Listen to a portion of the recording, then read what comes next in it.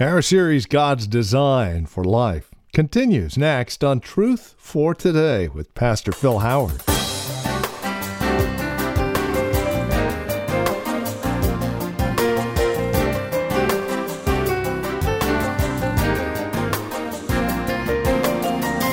Ours is a rags to riches story. Our rags, somebody else's riches. Hi there. Welcome to Truth for Today with Pastor Phil Howard from Valley Bible Church in Hercules. Our series, God's Design for Life, continues today as we continue our examination of the book of Ephesians. It is a true rags to riches story, and that is precisely what we're looking at here today. So plan on joining us here in Ephesians chapter 2. As you find your place there, please save this date, Saturday, June 4th, 4:30 to 7:30 in the evening at Valley Bible Church in Hercules. You are the featured guest. That's right. It's our Truth for Today listener celebration. Again, Saturday, June 4th, 4:30 to 7:30. Food is free, fellowship is free, Ron Walters, our special guest, and you. We'll tell you more at the close of the program, but for now, here's Pastor Phil Howard. We can get so narrow that whatever my ethnic group likes or that, and that's why this church is an anomaly. We're not supposed to all be together here. We're supposed to be as segregated as possible, except where Christianity is working. Where Christianity is working, it doesn't matter your race. It doesn't matter your gender. It doesn't matter your economic status, because God has formed a new people. And the first thing I want to know about you is not your race, not your economics, not your gender. Are you in Christ? And if you're in Christ, that's what counts. And if you're not in Christ, I'm going to try to tell you how to get into Him. It's a terrible thing when we are not the peacemakers Christ came to be, and we keep building the barriers. We keep putting up middle walls and hoops you got to look like. We all got to look alike. We got to all dress alike. We got to all act alike. We got so much uniformity in this church now, it's not like the church I started. Nobody was uniform. Chaos was in. We had people just getting saved, dress standards. They didn't know about church dress or this, As a whole, we dressed for the occasion. That's wonderful. But you always want to know, how many hoops do people have to go through to get you to genuinely treat them as valuable human beings? Do they have to be your gender, you chauvinist? When are you going to grow out of that? If you're a chauvinist, you're in sin. It's wrong. If you use it to the point that you act biased against a woman. And women, if you hate us men, you're wrong. Just because men have been mean to you in the past, the brothers in this new humanity are not here to hurt you. We're here to be true brothers in the Lord and treat you kindly with no agenda but to be good.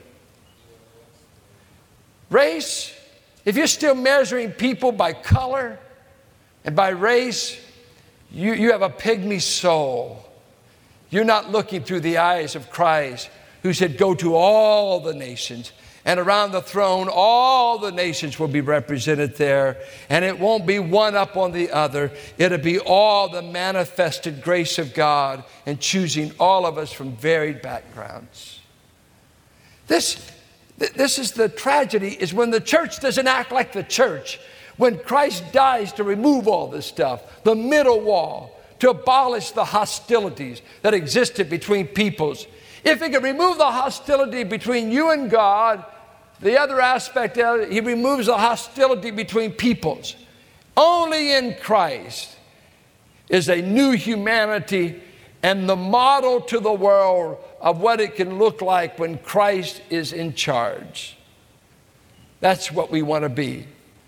And it's terrible when we go out and we do not reflect in our practice the oneness we truly have in Christ with all that are believers, and we start judging everybody of a different stripe, I'm saying if they're really born again believers, really believe the Bible, can we not accept them as members of the body and be a loving community?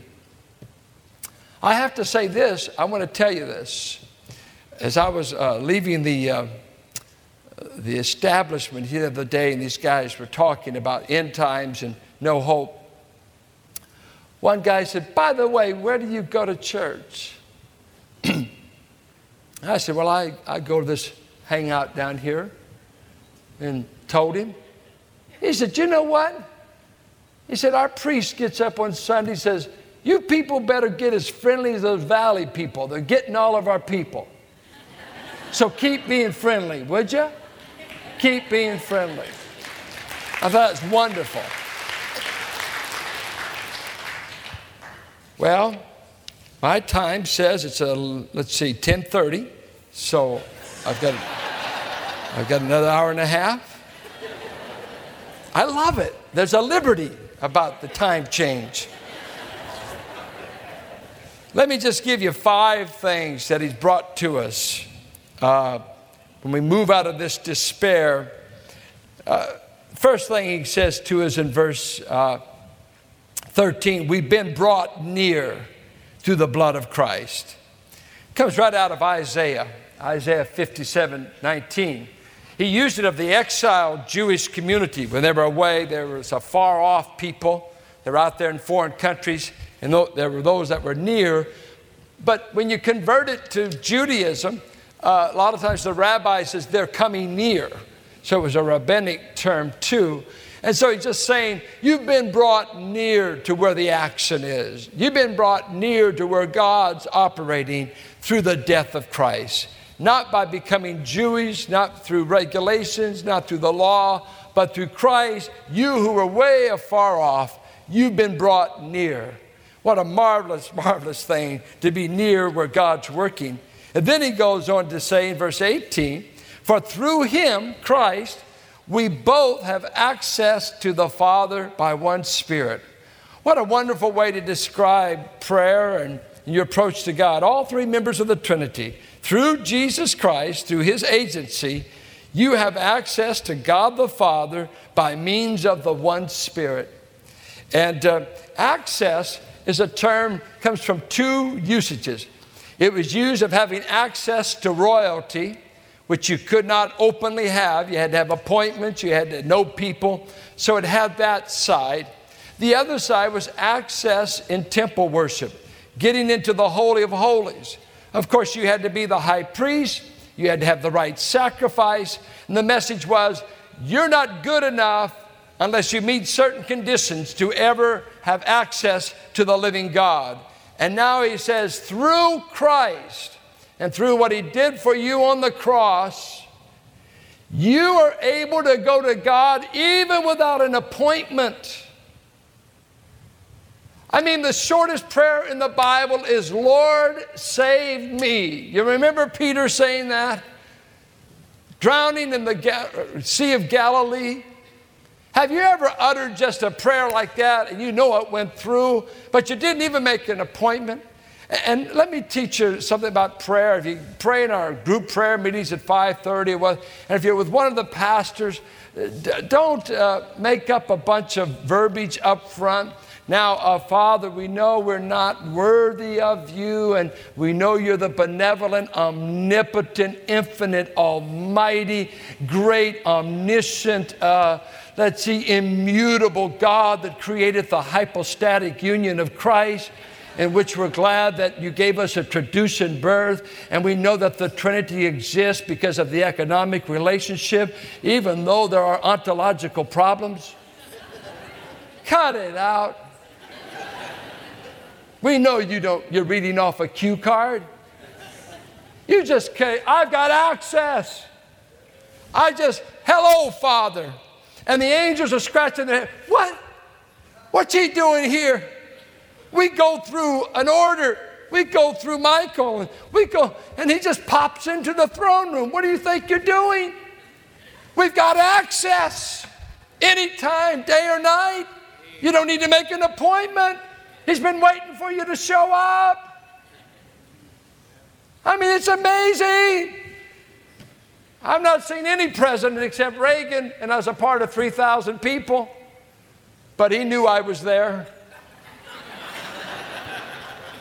But access, just to pop into the hello, Lord, I just want to talk to you. How's it going? Hey, by the way, my kids are driving me wild. My wife is just, on the edge.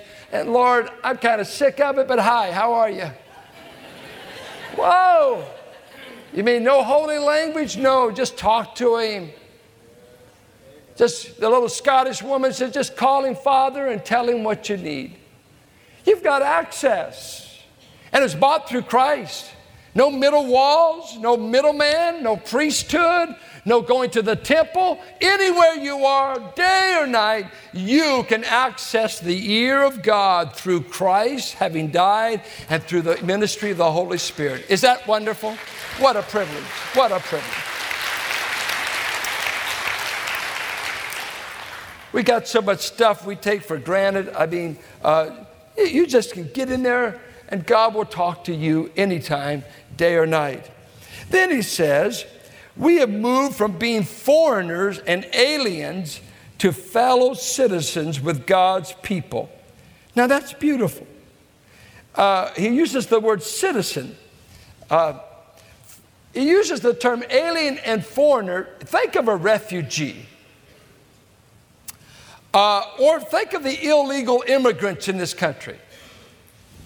And now with this crackdown, and you don't have your papers in order, and you're in a different culture, a different language, and you're not authentic citizens, you don't have any of the legal rights of this government, you're really breaking the law. And he said, we Gentiles, when it came to God, were like foreigners, like refugees, illegal immigrants. We were living in the country, as it were. It was not the country of our birth, the things of God, and to belong to God. But all of a sudden, you find out God has issued you citizenship papers. I declare you to be a citizen of the divine community now in Christ. From a refugee, from an alien who had no rights. Let me tell you, it is a strange thing being in a country when all you've got is a passport. Did some traveling with Elton, and I'm telling you, there's some places I would have rather had been than where we were. We went so deep into Morocco and some places that looked 2,000, 3,000 years old, and walked down some streets and alleys. I'd hate to be there by myself. But when you travel with him, you've got protection. But they were scary places, really. But all the time, the only thing that stood between you and legality was this passport. But believe me, your color wasn't the same. Your language was not the same. You didn't know the customs. You didn't know anything. It's a strange thing to be a foreigner and an alien in another land. And he says, us Gentiles were such on the earth. And God says, I issue you divine citizenship, and I will become your ruler. I am the ruler of these citizens. Then it gets better. Watch. He says, from foreigners and refugees with no rights, he says, I'll make you members of my family, members of my household. I mean, control yourself. Don't be emotional. Now, don't do much now. This is just, no big deal. Oh, it's great. Wow. God let you be a part. The people who couldn't get in, the people who had no covenants, who had no Messiah in their future, the people who were called dogs, when Jesus told the Syrophoenician woman, I can't be throwing the crumbs to the dogs. He's talking about the Gentiles. She said, but even dogs eat crumbs. I'll even take the crumbs off of this table. And now, God says, no longer will you be considered dogs. In Christ, you become members of the family. You become sons and children by divine birth. And so when I show up It's not like, who are you? God said, no, I got your birth certificate, not only your citizenship, passport papers. I've got a record. You've been born to me. I am your Father through Jesus Christ. Show up. I'm your Father. I have no illegitimate children. You got all the privileges of Abraham, Isaac, Jacob. You've got more than I gave them because you're in the Messiah. Oh, what a marvelous thing to be in the family. Let me get under control.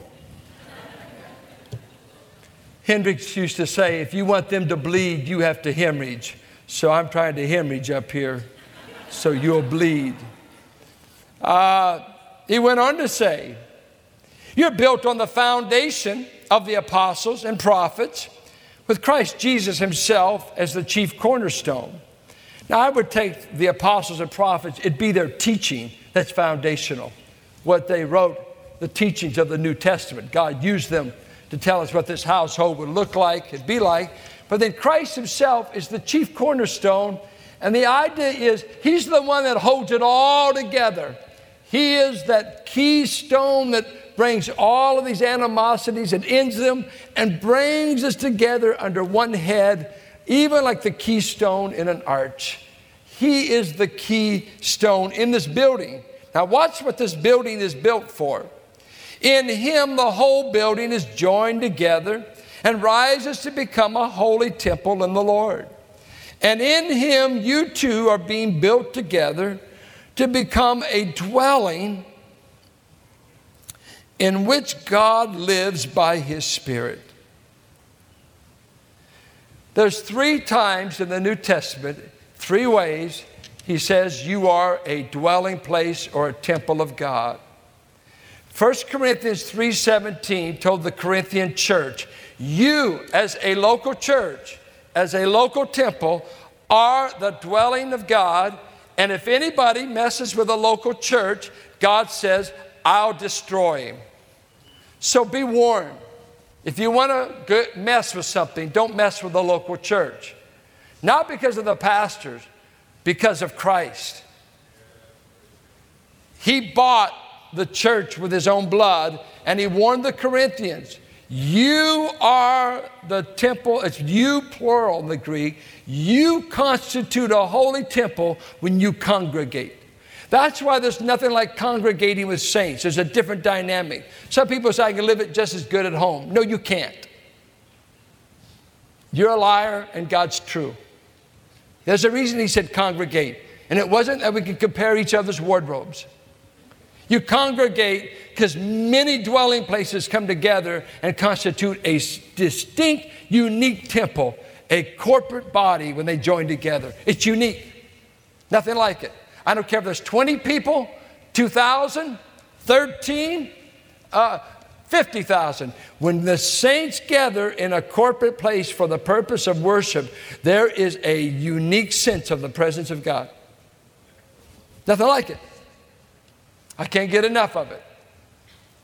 2, 1 Corinthians 6:19 says, what, know you not that your body is the temple of the Holy Spirit? So there he moves that your body becomes a temple, a dwelling place of God.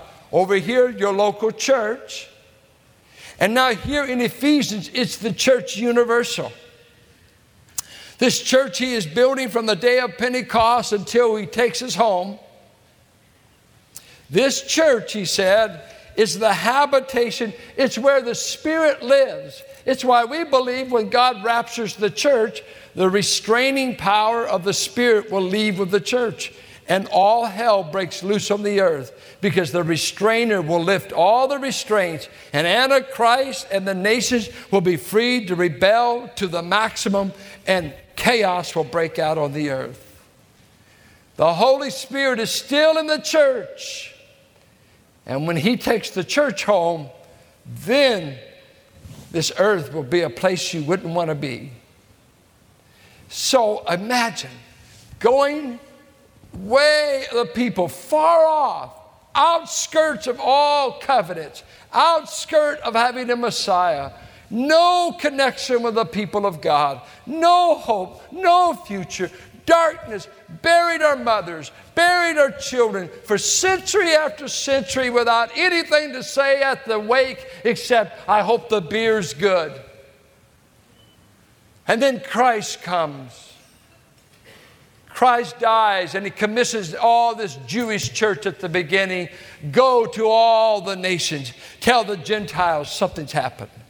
Tell them the Jewish Messiah included them when he died on the cross.